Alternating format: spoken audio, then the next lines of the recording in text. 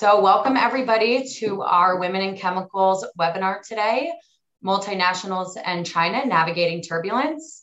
I will quickly introduce you to our sponsor and our speaker, and then I will hand it over to Arthur Krober to begin his presentation.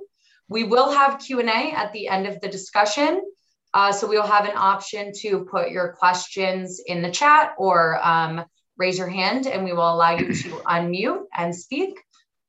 So without further ado, I will introduce our sponsor, Mission Chemical.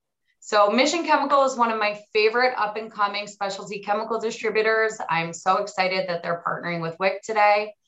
Mission Chemical is a specialty chemical distributor based in Houston, Texas. Mission makes their customers' lives easier by delivering chemical supply chain solutions quickly.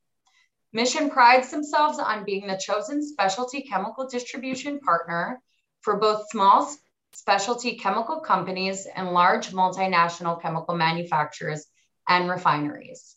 Their consultative sales approach, A-plus talent, including Women in Chemicals' own Caroline Thomas, and expansive manufacturing, storage, and laboratory assets have allowed Mission Chemical to become one of the fastest growing chemical companies in North America for the past 3 years. Visit www.missionchem.com to check them out. Our speaker today is Arthur Krober.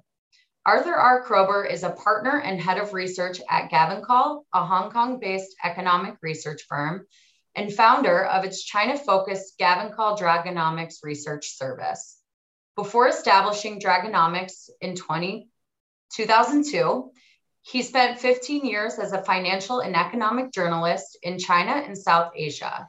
He is an adjunct professor of economics at the NYU Stern School of Business, a senior non-resident fellow of the Brookings Tsinghua Center in Beijing, a member of the Council on Foreign Relations, and a member of the National Committee on U.S.-China Relations. His book, China's Economy, What Everyone Needs to Know, is published by Oxford University Press. So without further ado, I hand it over to you, Arthur. Okay, well, thanks very much, Amelia and Kylie. I'm very pleased to have this opportunity to chat with you folks today. My specialty, as Amelia mentioned, is the macroeconomy of China and all of its interactions with the rest of the world. And as she mentioned, I've spent about 25 years of my life living in Asia, most of that in China, and within China, most of that in Beijing. For the last 6 or 7 years, I've been splitting my time between China and the US, New York, and that's where I got to know Amelia because she was in my class at the NYU Business School earlier this year. So I'm really happy to share some perspectives with you on what's going on with China. I should, be upfront that I'm not obviously an expert in the chemicals industry. I do talk to people in that industry from time to time as part of my work and trying to understand the bigger picture. And I have a few observations that I could make of a somewhat more granular nature on the specific industry in China and the challenges it faces and some of the global interactions. So if you want to get into that in Q&A, I'm happy to do that. What I thought I would do today, though, for the first part, is lay out kind of a big picture story about how China is evolving both economically and geopolitically. And since Amelia and I started talking about this, we've had the war in Ukraine, and that has, I think, created some additional complications. So I will talk a little bit initially, essentially about the geopolitical framework for China and the rest of the world. And then I'll make some comments about what we see going on in the economy in China, both in the immediate run, so the next 6 to 12 months, and looking a little bit farther out. And then I'll conclude with some fairly general comments about how all of these things affect the calculations of multinationals that are heavily committed to China, either as a production base or as a market or both. And hopefully that will give you some food for thought and allow us to have an interesting discussion after that. So I do have some slides to share. And by the way, Amelia, if anyone wants these, I'm happy to share them, so I can email those to you afterwards. Okay. So as I mentioned, I think the topics that I want to touch on are, number one, how the equation has been changed by the Ukraine crisis, because that I think actually is quite central, and it has changed the global chessboard in pretty significant ways permanently. So we kind of have to start there. Then I'll back up a little bit and talk about the problems that China is having in its relationship with the United States specifically. Then I'll deal with the macroeconomic issues, and finally, what this all means if you're sitting in an MNC trying to figure out what to do, right? So starting with this issue of the Russian invasion of Ukraine, it's rather striking that just a few weeks before the invasion started, President Putin was in Beijing for the beginning of the Winter Olympics. And after he met with Xi, they put out a very, very flowery statement on February 4th, saying Russia and China have a friendship without limits. There are no forbidden zones. This is the greatest thing ever. And some of that language, I think you have to put down to, if you will, Chinese hospitality. This is an important global leader. He came to the Olympics when a lot of other global leaders were not coming. And so they wanted to give him a good welcome and send him home with a nice statement. So some of it we have to take with a little bit of grain of salt. But even if you strip that away, it's very clear, both as a result of this meeting, and if you look back at how China and Russia have been looking at each other for the last decade, that they've gotten a lot closer. Xi and Putin have met 38 times in the last decade, which is more meetings than Xi has had with any other global leader. And I think it's more meetings than any two global leaders have had, period, in the last decade. So it's a very close personal relationship, but it's also founded on strategic beliefs. And I've highlighted these here. China, over the last few years, the leadership in China, not just Xi, but the sort of elite around him, have come to the conclusion, I think not unreasonably, that the United States is not going to tolerate China as a rival and is now embarked on a containment strategy whose aim is to constrict China's economic development and its room to maneuver. So that's their first belief. Their second belief, which I don't agree with, is that the United States is in long-term decline. So the US is hostile, but the US is also declining. So therefore, if you believe those things, as Xi Jinping evidently does, then clearly it's in your interest to try and create relationships that will help you sort of forge a global order that gives China more room to maneuver and takes advantage of this supposed US weakness. And that, I think, is pretty clearly what has been on their minds. In terms of the relationship with Russia, these are two authoritarian regimes that don't agree with the US emphasis on democracy, who want their regimes to be taken as legitimate globally, and both of whom feel constricted by various kinds of US actions. And so they want to work together to push back. Now, I don't think this means that when Putin came to Beijing, he laid it on the line and said, look, I'm going to move into Ukraine and try and change the government there in 3 weeks. I think all the evidence suggests that he was pretty cagey about what he was going to do there. So I think the Chinese were unpleasantly surprised, first of all, by the aggressiveness of what he was trying to do. And then they were also really unpleasantly surprised by the strength and the comprehensiveness of the sanctions that the US, Europe, and a few Asian countries put on Russia. So they're in kind of a tricky spot right now because they need to keep supporting Russia in some sense, even if it's only rhetorical. But they don't want to put themselves in a position where they're going to be subject to secondary sanctions because the U.S. says, "Oh, you're giving, direct aid to Russia, and so we're going to start, prohibiting your banks from transacting in international financial networks or whatever." So they need to support Russia on the one hand, but in a way that does not trigger additional sanctions by the U.S. And so far, I know they've been walking that tightrope, I think, pretty successfully.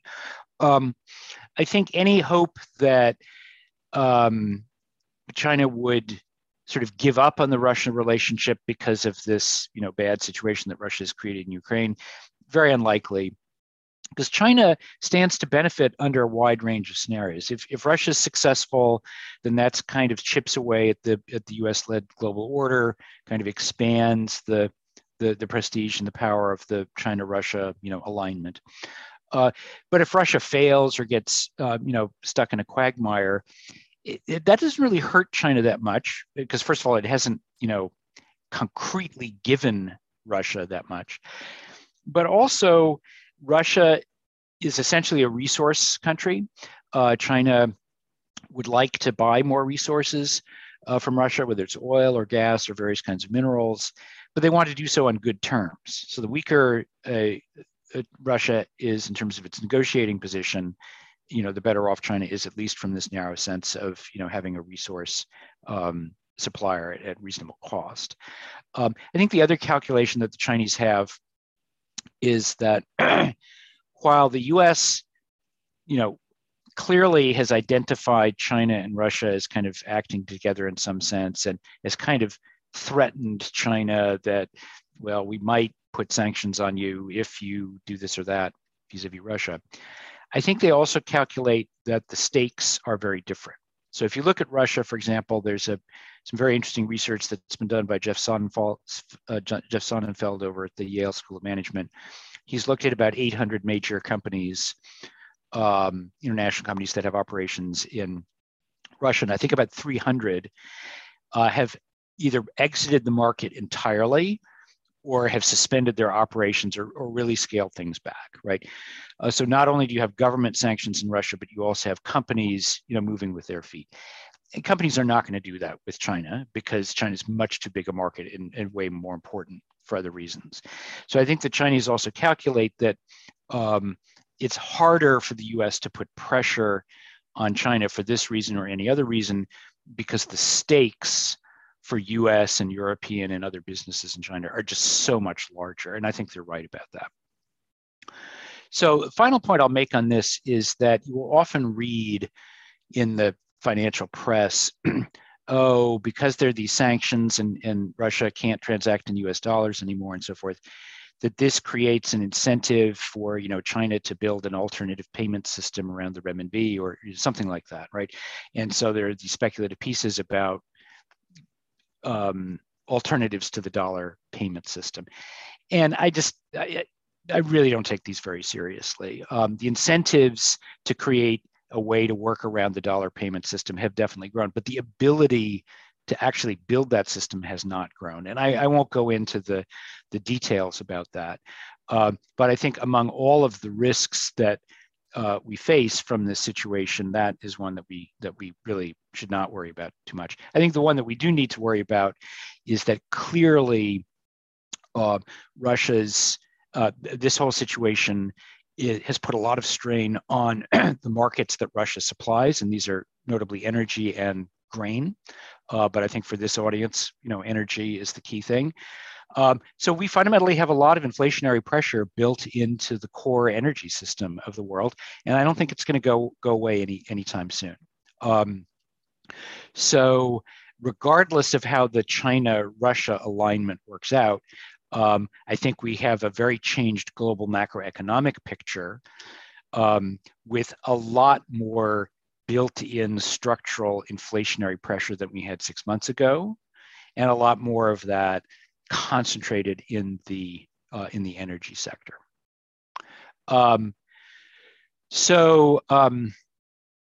This is sort of an illustration. One of the themes that will come out from my remarks here is interdependence. There's a lot of interdependence between China and a lot of other countries, and this just illustrates the fact that although China might not like the sanctions that the US and its allies are putting on Russia, they kind of have to go along with them, because the cost of not going along with them and flouting the sanctions is, maybe losing access to US or European or other markets. And as you can see here, China doesn't really export that much to Russia. It's not a very important trading relationship to them in aggregate. But they export a ton to the United States and its major allies. And I've highlighted here all of the countries that have joined the US in putting sanctions on Russia. So if you look at China's export profile, they're clearly very dependent on the markets of the US and the allies. And so that makes it very difficult for China to be very active in its support of Russia. So they have to kind of walk this tightrope. Okay. Let me skip over now to the US-China relationship, because that, I think, has, if we look over the last 5 years, that has been a major thorn in the side for international companies, particularly American companies operating in China. And I've drawn a little map here that shows, the interest groups that try to have an impact on China policy in the United States, the main political actors, and what I think the outcomes are here. And it's a little bit complicated, but I essentially want to make two big points. Point one is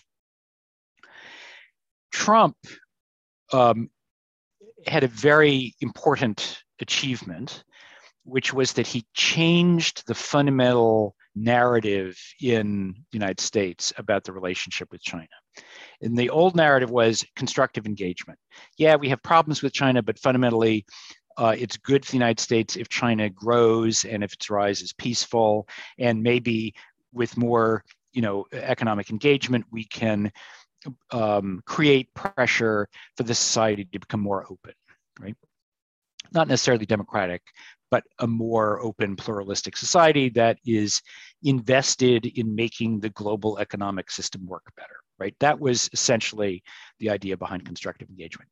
Trump basically said, nope, it's all about strategic competition. It is basically zero sum. We don't really have a strong interest in China becoming stronger than it is. And so we're going to compete very hard against them.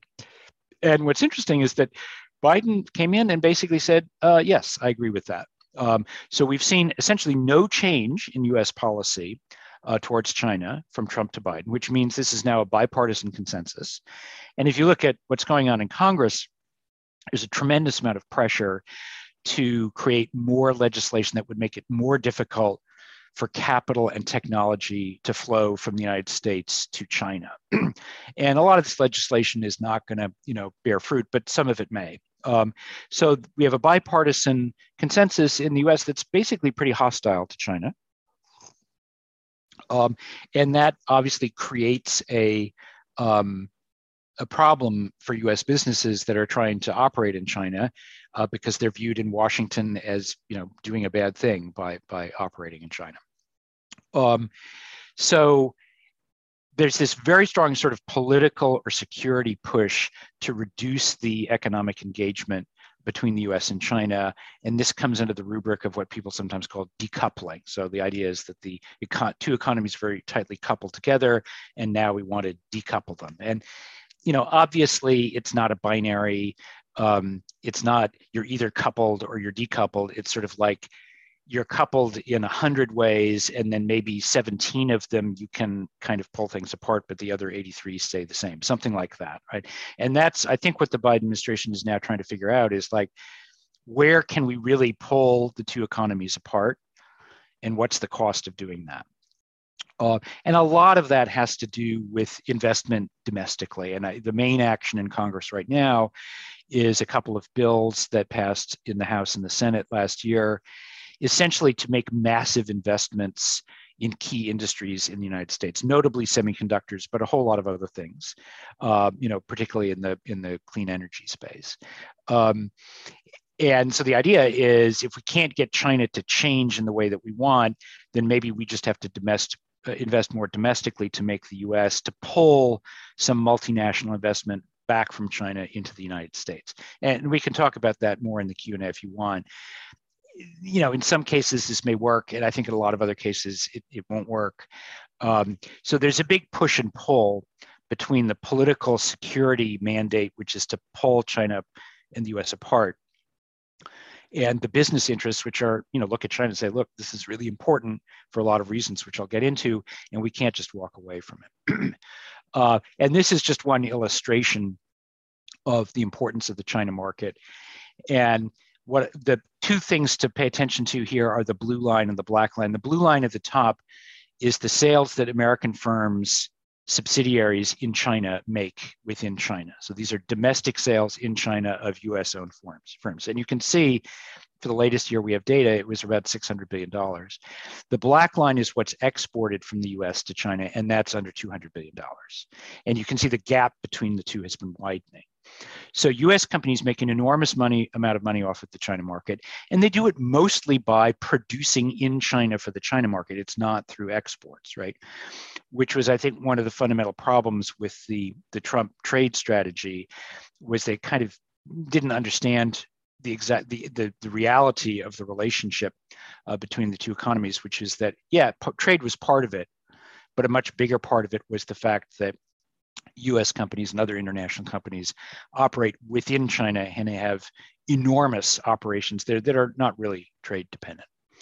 So the interests are very large. And then if you look at, if you ask US companies, are you planning to move operations out of China because of the trade war, political pressure, whatever, basically, 85 to 90% of them say no.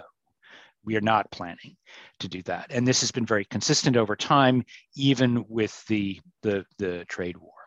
So multinational investment in China is very large. I'll get into the reasons why later, and it's very sticky. And we see some changes in that trend just in the last year or so, but not a lot. So just to conclude this portion, in terms of US policy towards China that could create problems for US companies that are trying to operate in China, I think there are two things that you want to pay attention to. One is, as I mentioned, there are these bills which, if they're reconciled and passed this year, would potentially create a lot of incentives for multinationals to move some investment back to the United States. So that's kind of a positive incentive, and that's I think interesting to look at. The thing that's more worrying is what I've highlighted in bold here is, I think it's quite likely that in the next couple of years we will get a mechanism whereby the US government will have the right to vet any international investment that's made by multinational firms. So if you're a multinational and you want to build a factory in, country X, there will be an agency of the US government that will review that transaction and say, yes, you can build that factory, or no, you can't, because that's against national security. It's very clear that that agency, most of its work would relate to China, and its mandate would be to limit the ability of US firms to invest more in China. I think it's just a matter of time before we get that. And then the question is exactly how is it implemented? But that's, I think something that you really need to think about quite carefully. Probably more likely under Republican Congress, which presumably we'll get at the end of this year. But I think, even if we don't get it this year or next year, we'll probably get it the year after. Okay, so that's the big picture, sort of globally and in China's geopolitical relationships. Let me now go into China and talk a little bit about the challenges. And I've highlighted 4 economic challenges. 2 are basically short-term and 2 are more long-term. And the short-term, I think, what everyone is dealing with right now is that we've had an enormous increase since the beginning of March in the number of cities that are in lockdown. Shanghai obviously is the big problem because it's such an important industrial hub. And this has created, a lot of havoc. It's depressed consumer activity, and it has also had really significant negative impacts on supply chains, which is it was not really the case for the previous 2 years of China's, sort of spot lockdowns. They were bad for consumer activity, but most of the supply activities in China were not really affected by COVID restrictions. That has changed. Now, the good news here is that if we look at the country as a whole, my team has created this index that you can see of, what proportion of GDP is affected by COVID lockdowns. And you can see this peaked in the middle of April and it's come down a lot. So outside of Shanghai, the number of cities, and you can see this in blue, that have some kind of COVID restrictions or based on cases, this has come down a lot. So the good news is that we seem to be heading in the direction of sort of a gradual reopening. And that I think will be helpful over the next 2 to 3 months. The bad news is that Shanghai is still kind of a mess and they haven't completely got that. Again, the numbers are going in the right direction there, but I think we've still got a few more weeks of lockdown there. And I think the bigger worry is that, okay, maybe in the next month or so we'll come out of this wave and they will have solved the problems and we won't have these lockdowns and so forth. But we're likely to get future waves, right? Because now you have the Omicron variant that's spreading in China, very difficult to control because it just spread so rapidly. So I think there's a very, very good chance that even if we come out of the current wave within, say, the next month or so, we'll have another wave in maybe August and September, and then another wave a little later in the year, and there will be some kind of lockdowns. Chinese government in general is very scrupulous about trying to keep factories open and trying to make sure that these kinds of lockdowns do not affect production. And they've been pretty successful about that over the last couple of years, but it's really, really hard to get this one right. So at some point, it seems like they ought to kind of reconsider their strategy and have more of a live with COVID strategy, but they're not there yet. And the top level leadership has made very clear, we are not going to follow other countries. We are not going to have a live with it strategy. Our strategy is to suppress the pandemic. And if we incur some economic cost for that, we will do so. Okay. So it's sort of like in the very short term, I think the news from China is probably a little bit better than what you read in the headlines. But if you look on a 6 to 12 month time horizon, there's clearly some more risk coming down the road from that. So the other thing, which you've all, I'm sure, read about, is that there was this huge crackdown on Chinese internet companies basically over the last couple of years. This is a chart of all their stock prices. They're down by, 40 to 80%. It's really been a bloodbath. And I think the relevance of this potentially is, some people say, well, this is the Chinese state squashing the biggest private companies. And so this is going to disincentivize private sector activity everywhere in the economy. And this is going to slow the economy down.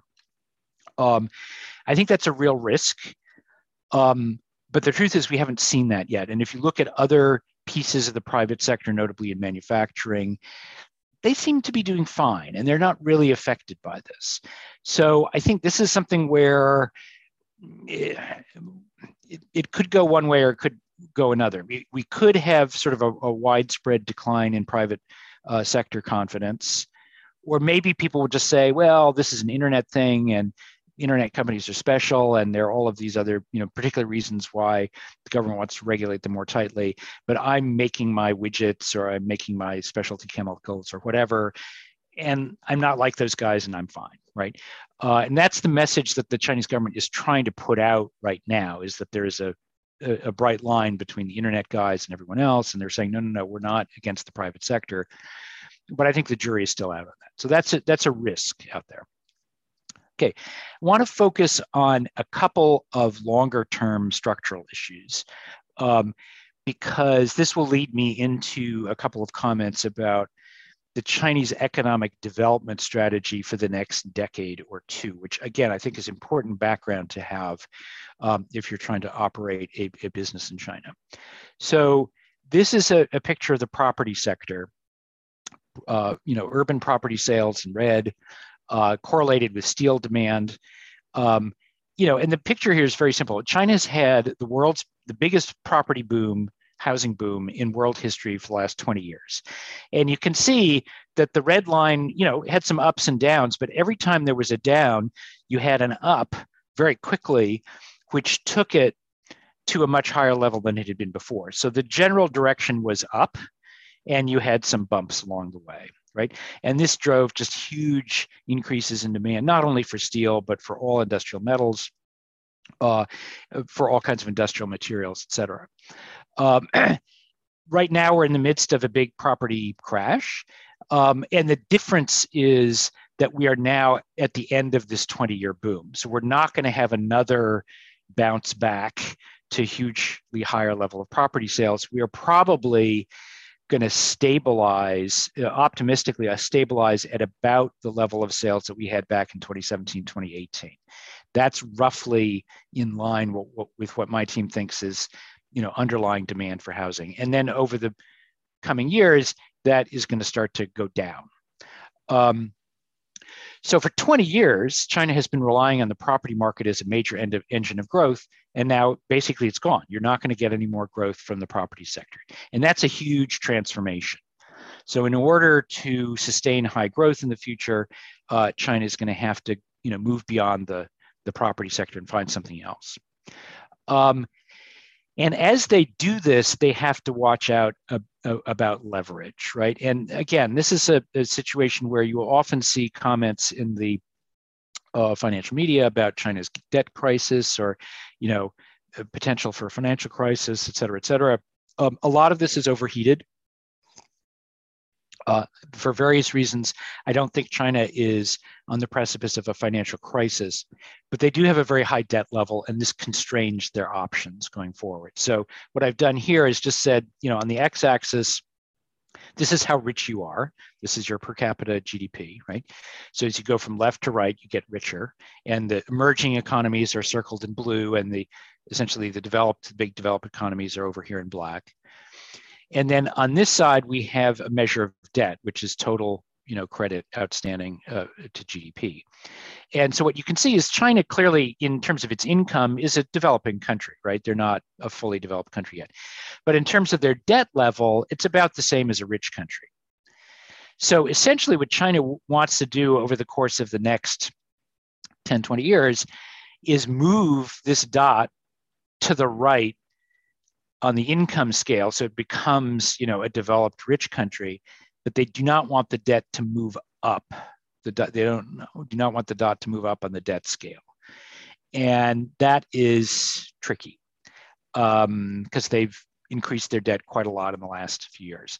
So as they look for a new growth model, not only do they have to find a new source of growth, but they have to get that growth with a lot less debt than they have in the past. And so that makes the job doubly difficult. So what's the plan? Well, the plan is here, essentially. So Xi Jinping and his colleagues say, okay, yeah, we get it. We're not going to get any more growth out of capital spending in the property sector and so forth. And we have to be very careful about debt. We can't let that rise anymore. And we have to deal with the fact that the US government doesn't like us anymore, and we're dealing with a much more hostile international environment. So what do we do? Well, two things that you do. You have a sort of a political strategy for governing the country, and then you have an economic strategy for development. And the political strategy is more Communist Party control, more consistency of regulation, more compliance with the rules. Some people think this is a good thing because there was a lot of kind of Wild West activity and rule breaking and so forth. And so, if we have more consistent rules and regulations that are more consistently enforced, that's a good thing. On the other hand, if you have the Communist Party, sort of mucking around and telling everyone what to do all the time, that's not such a good thing. So there's a question about, is this sort of more disciplined governance strategy, is this a necessary step on the way to a kind of a more modern state? Or is it just excessive repression by a paranoid authoritarian government? And I think there are elements of both in it, right? So some of this stuff is good and necessary, and some of it is overreach. And it's hard to know exactly what the balance is. I think at the moment, people think that the balance is much too much on tilted towards Communist Party interference, and that it's really getting in the way of economic growth. But they could adjust that later on. So that's the political strategy. The economic strategy is what I sometimes call the venture capitalist state. And basically what this means is the government has said, okay, we're not going to make our economy grow by the property sector and infrastructure and, you know, the traditional kinds of exports that we've had. We're going to make it a high-tech economy. So we're going to identify 20 or so high-tech sectors. We're going to put in some government money, but then we're going to encourage companies and capital markets, both in China and elsewhere, to throw money into these sectors as well. And so then we will develop all of these new high-tech sectors. These will be incredibly productive. And that's where our future growth will come from. And as the state, we're like a giant VC fund. We will identify the investment opportunities. We'll bring in a lot of limited partners to, you know, help these companies grow. And then we'll let the market sort out, you know, who are the winners and who are the losers. And, you know, we'll make some bad bets along the way, but we'll make enough good bets that will develop, you know, half a dozen really competitive new industries that will employ a lot of people and pay them high wages and, you know, give us a lot of economic growth. And, you know, I think there are a lot of questions about that. If any country is going to pull this off, it would be China. But I think the basic question people have is, you know, investment in technology doesn't automatically translate into economic growth and productivity unless you also have all the market institutions that make people more efficient and, you know, take the inefficient people out of the market. And it's not clear that China really has that market infrastructure, you know, fully developed, and or that it's willing to. Right, because they want to support a lot of state enterprises. They want to keep out some of the foreign competition. So they're not really 100% committed to the market elements that would make this strategy work. But they have a lot of things going for them, and you know, I think we have to take that strategy seriously. Okay, so let me now boil all of this down and say, you know, what might this mean for multinationals? And actually, maybe I will go back to this. I have this slide on. So I've set up two scenarios for, you know, sort of a good scenario and a bad scenario of this economic development strategy. What if this succeeds, right? Well, if it succeeds, then I think China winds up looking a lot like Germany, except they're run by a communist party, right? Which is kind of weird to think about. But, you know, they'll be very industrially powerful. They'll have a lot of competitive high-tech industries. They'll grow pretty fast, probably. Communist Party will have a lot of legitimacy because people will say, oh, this is working quite well. It will be great for China, and I think really problematic for the rest of the world because China will be much more directly competitive with what other people do. I think the cost of failure is not that the system collapses, but that China winds up looking a lot more like Japan wound up looking in the 1990s, with a lot of, you know, some very good industries, but then a lot of very non-competitive ones, a lot of debt, pretty low productivity growth, and kind of like a stagnant equilibrium with some bright spots in it. So I think that's sort of like the extreme possible outcomes. The truth is likely to be in the middle. Okay, so let me just conclude with a few comments about what all of this stuff means if you're looking at this from the standpoint of an MNC operating in China. And the background here is I look at sort of multinationals in aggregate as a group. So I don't spend a lot of time looking at them industry by industry. So I'll be curious about your feedback about what things look like from your industry. But if you look at them as a whole, why is it that multinationals are so interested in China? Well, first and foremost, it is a very large and very fast-growing market across a very wide range of product and service segments. And there just are no substitutes. It is just like much bigger and much faster growing than any comparable market in the world for many things. So that's a huge thing. Second, tremendously efficient production base. So if you're producing either for consumption within China or for export, you really can't beat China's combination of very diverse, skilled workforce that's increasingly able to provide R&D talent and stuff like that, management, finance, et cetera. And really first-class infrastructure. And yeah, you can talk about, well, we could move to Indonesia or Vietnam or India or whatever, but the reality is the production package that you get in China is just so much better than any other country in the world that there isn't really a good substitute for it. Third, increasingly China is an innovation hub. It's a place where innovation happens because there is all of this talent, because you've got a lot of competition from global companies there.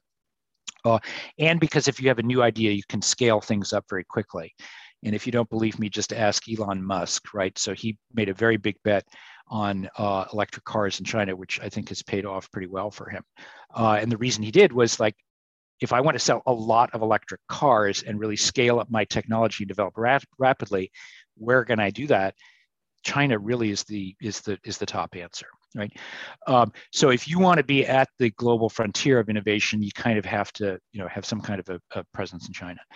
And then if you look at some of the survey data, you can see this is for U.S. firms. 75% of them that already have a presence in China, they say it's still a top priority.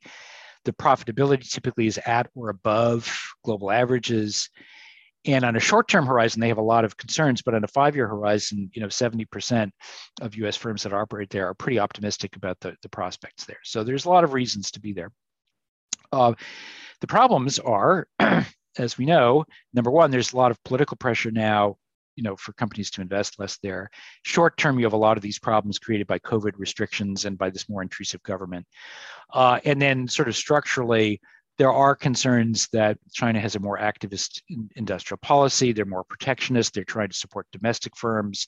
And they're really getting very tough about controlling data flows. And that cross-border data flows are an increasingly large part of every business's operations. And if China is going to block those or create problems, that makes it difficult. So there are a lot of hurdles.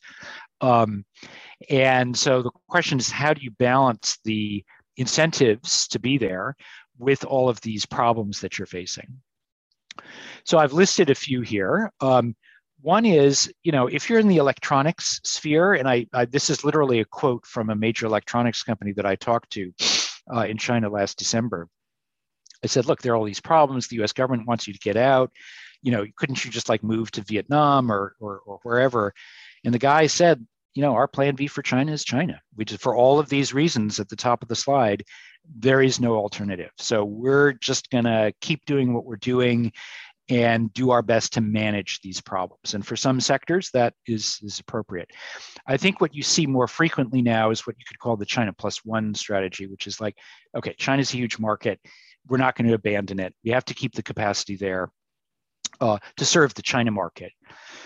But if we want to serve other markets, which we have historically been doing from China, maybe we don't do that. And the next factory we build somewhere else, whether it's in the US or another Asian country, we diversify our bets.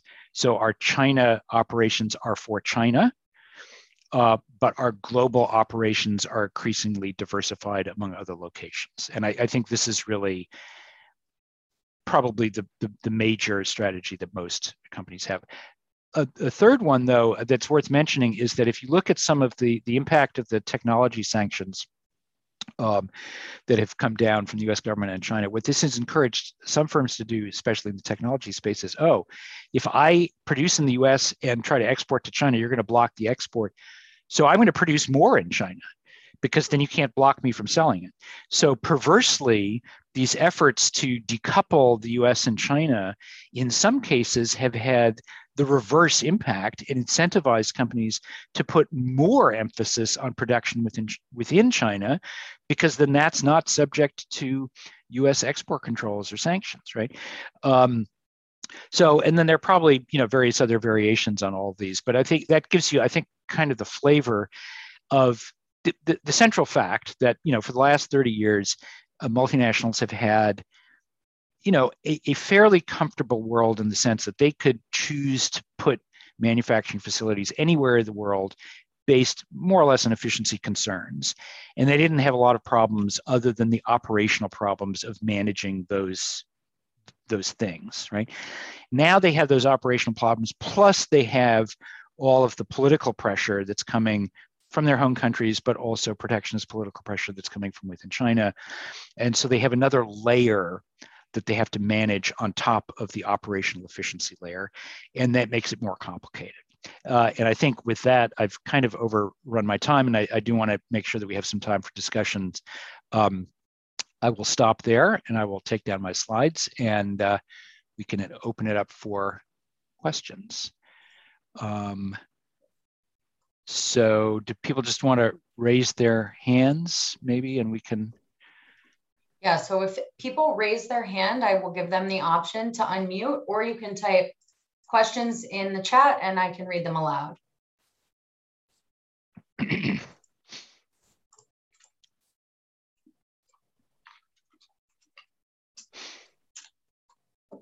All right. Not everybody at once now. Okay, well, Amelia, I know you were an active participant in our class discussion, so you must have a question or two left over that you could kick us off with.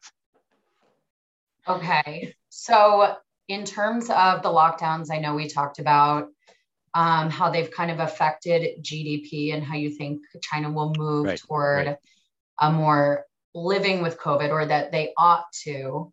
For the time being, what do you think the implications of this Shanghai lockdown will be? How far extending do you think it'll be? This is something definitely affecting the chemical industry. The Shanghai port is major for us. So from that, I think there are essentially two dimensions that you need to look at this. One is just like the port infrastructure. Does stuff unable to get into or out of the port, whether it's Shanghai or Ningbo or wherever? And that is, I think a problem. I think the other issue is that the Shanghai region is a very important producer of sort of industrial goods, intermediates for people further down the chain. And people in the automotive and electronic sectors in particular said, look, if Shanghai remains shut, my factory is somewhere else 1,000 miles away, but it won't be able to keep operating because we can't get the intermediate goods that we need from Shanghai, right? And so you can think about that. So for example, you might be a specialty chemical company whose main customer base is the auto sector in China, and you might be selling to auto companies all over the country. And those auto companies might be slowing down their production because they can't get some other part that's coming out of China. So you could face a knock-on effect in terms of the demand from your domestic consumers because of these log jams, at other parts of the supply chain, right? So the risks there, I think, are pretty material. Now, the government is definitely aware of this, and they are really, really anxious to get Shanghai fully back online. And they seem to be, heading in the right direction. So we're cautiously optimistic that in the next few weeks, they'll be able to get things back, closer to normal. But if they don't, then you've got these problems both at the ports and in your customer base, within Shanghai, and then potentially with your customer base outside of Shanghai as well. So there's a lot of potential downside. And just to, follow up on the point that I made earlier, the hope is that if they get further waves later this year, they'll deal with them the way Shenzhen did, which is that they identified the cases very quickly. They did spot lockdowns here or there, and they basically got the city up and running again in a few weeks, right, with no major disruptions. We have to hope that any future waves are going to look more like Shenzhen did than like Shanghai did, or otherwise, I think a lot of people are in big trouble. So I see a question here. Yep. So I'm going to just let Jay Rhodes, who has her hand up, you can unmute and ask your question. Yeah, hi, thanks. Thanks, Amelia. Appreciate it. Arthur, my name is Jonathan Rhodes. I work for Barentz. We're a global specialty chemical distributor, and I lead one of our businesses. And our particular business, China is an important source for some of our products. And so, first of all, tremendous coverage of this topic. Really, really appreciate it. I think this is a really exhaustive and educational perspective. And so, number one, I just want to say thank you, because your perspective is really, really welcomed and appreciated. Our question, one of the things that we talk about a lot internally when we spend time thinking about, hey, what's our perspective on China and where do we see the supply challenges coming from, is we tend to take a deep look at, if you will, ultimately kind of the income disparity that's existing in China from, I guess at the highest level, you've got 200 or 250 million people that are living in a pretty good sort of swath of the economic pie. And then you've got, nominally 1 billion people that really aren't enjoying nearly the level of the fruits of that process. And so one of the questions that we think about a lot is, how does China's economic plans, and I love the way you've laid this out, that, that the horse related to housing is probably starting to run out. And we see it the same way. And so when we think about this shift to technology, and technology ultimately being the bearer of the gross domestic product growth that's going to take those other billion people from sort of where they're living and moving them up. Our concern with that is, like, how rapidly is that really going to happen? Because we view that we kind of have a limited window for that to occur. And just from a social unrest sort of perspective, and candidly, technology is great, but how fast is that going to work? So I'd love you to comment on that. Sure. Okay. Thank you. So you raised an interesting point there. I think so. On the one hand, I think what you've highlighted is that although China has had enormous growth, in fact, growth has been pretty widely distributed. China has really taken huge numbers of people out of absolute poverty. Average living standards there, even for pretty normal people, are so much higher than they were a couple decades ago. Tremendous achievement, but there's still a lot to be done. So there's a lot of potential growth to be had by raising incomes further. So that's sort of the opportunity set. And it's clear also that the government, they have a slogan called common prosperity, which is they don't want that growth in future to be too unequal. So they want all the boats to rise, more so than in the past. So there is a stress on making the growth more equal. I think you're right. The problem with this sort of technology-focused, production-focused strategy is I don't think it gets you the kind of growth that they're talking about. You need to have a strategy that is much more consumer-facing and really just incentivizes private companies to cater to consumer demand, and that becomes a self-sustaining engine of growth and income increase. And they don't really have that, right? So I think you're right to point out that there's a little bit of contradiction between the stated aims of the government, which are to have a lot of growth and to spread it very equally, and this obsession with high tech. So I noticed that there are a few questions in the chat, and so Amelia, maybe I'll just go through those, if you don't mind. Yeah, there's one specifically I think would be really valuable to our community, just because this is something we actually talked about in class as well. It's from Joan Mintz. Yes, okay, perfect. Do you want me to read it?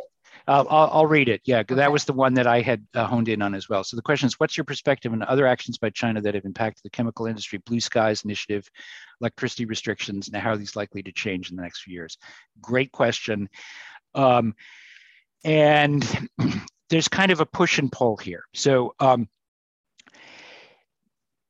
I look at this largely through a decarbonization lens, because that's kind of the single biggest sort of policy set that's operating here. But it is related to things like regulation of the power sector and environmental regulation very tightly.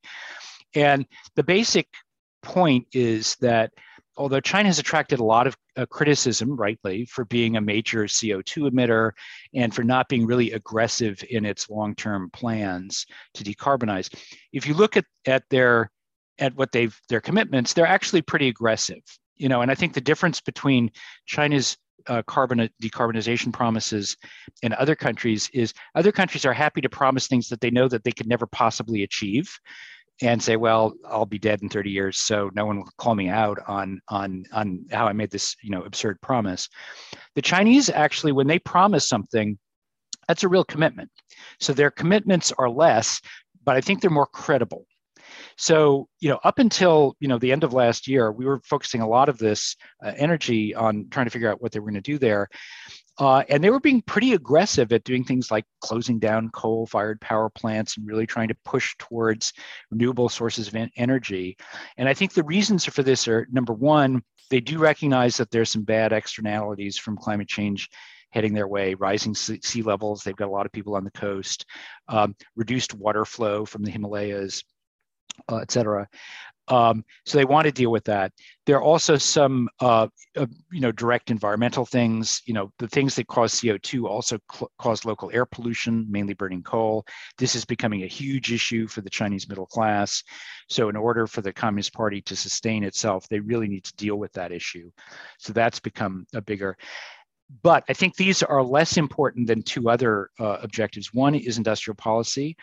They see an opportunity for Chinese companies to get in on the ground floor of the high-tech green energy industries of the future, whether it be batteries or electric cars or wind or solar or whatever. So or hydrogen. They're really pushing because they see a payoff in terms of creating, globally competitive high-tech companies that are in the green space, right? The other is national security. If you rely on renewable energy by definition is locally sourced, right? You don't have to import it. You don't have to have a pipeline or a ship bring it to you. They're very dependent on imported oil and gas. And some of that comes from places that are dangerous or where the US Navy can, turn it off if they want to. So from a national security standpoint, they want to become more reliant on renewable sources. So on a long-term basis, I think they have a very strong, very credible commitment to a greener, less carbon intensive energy and industrial mix. And they were pushing very hard on that. But this runs up against certain economic realities. And what we saw last year was that they had been so aggressive at cutting back on the coal-fired power plants that they literally did not have enough power to keep industries running. And they were facing serious shortages. So they've had to backtrack on that, right? And you can see similar back and forth in the environmental regulation. So I think the generalization I would make is it's a push and pull. They're always going to prioritize short-term growth and stabilization over the long-term environmental or decarbonization agendas. But those long-term agendas are real and they are going to come back. So as soon as we get into a place where the economy is more stable, maybe global energy prices have come down a little bit, and they don't have to worry so much as they do now about just keeping growth stable, I think we're going to be right back to a much more aggressive stance on environmental and decarbonization regulation. And I think that's a fact of life that you're going to have to deal with for decades in China. So it's, it goes back and forth, but the long-term trajectory is towards, I think, stricter regulation. So we have a couple of other questions in the chat, which we will address. I know we're very close to the top of the hour, so I'll try and do this quickly. So there's a question about the chip shortage and how China's going to deal with it. I can't talk about the relationship between chips and the chemical industry specifically because I don't have that knowledge. I think the short answer here is that China is investing a huge amount in creating a semiconductor capacity, and a lot of this is going to come online in the next several years. This will be focused in memory and in the sort of prior generation analog chips that go into like Internet of Things applications. We do not see any ability for them really to become effective producers of the highest end chips. But I think what we're mainly, and those mainly go into mobile phones and things like that. But in terms of industrial use chips, I think over the period of the next few years, we're going to see massive, massive investments in China and in other countries. And we're probably going to be facing a glut of chips, I would say, on a 3 to 5 year time horizon, exactly the opposite problem that we've had now, because everyone is just pouring huge amounts of money into that. Tariffs, what I think the odds are that the China tariffs would be repealed pretty close to zero. Both parties agree that they are necessary. There may be some wider exclusion policy. And maybe the Biden administration will conclude that inflation is just such a big, huge problem that they have to take the tariffs off. But frankly, I haven't really seen any evidence of that. So I would say the tariffs stay, and the relief that you will get is not through the tariffs being repealed, but through a case-by-case exclusion process. And so then you would just have to look at your industry and what are the, what kind of lobbying heft do you have to get the exclusion for the tariffs that affect you particularly. And then I think finally the question is, whose business imperatives do the current U.S. policy serves? Is it old economy versus new economy, financial industry versus manufacturing? I think this is really more of a political than an economic question. I think what you have here is essentially, we've seen this globally, a populist wave that said the economic system of the last 40 years did not sufficiently benefit workers, ordinary people, whatever. And so we need economic policies that are much, much more focused on domestic investment, regardless of what the industry are. So it's more of a political decision that we want to have more investment domestically, and we would have want to have more policies that are specifically targeted on workers and middle class people, if you will, than on the interests of companies. I don't really see it as this industry versus that industry competition. I see it as a kind of a inward-looking versus internationalist-looking approach.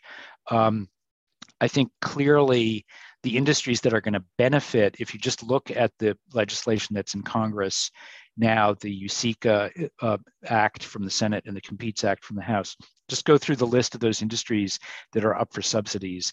Very high-tech oriented, semiconductors principally. Also a lot of stuff in the Senate bill on clean energy, in the House bill on clean energy. And that, I think, reflects the priorities of the current Democratic majority. If we get a shift, as we probably will, then you could start to see other industries kind of reap the benefits of that in the coming years. So we're now past the hour, so I'll leave it back to you, Amelia and Kylie, to wrap things up. Thank you so much, Arthur. That was so informative. I know our community has really appreciated that. Just so as we wrap up, I will be sending out the recording and the slides that Arthur's going to provide me on May 16th. So look out for those. They'll also be posted on our LinkedIn. Recording will go out on our Vimeo as well. I want to thank again our speaker, Arthur Kroeber, and our sponsor, Mission Chemical. And thank you all for joining us today. See you soon.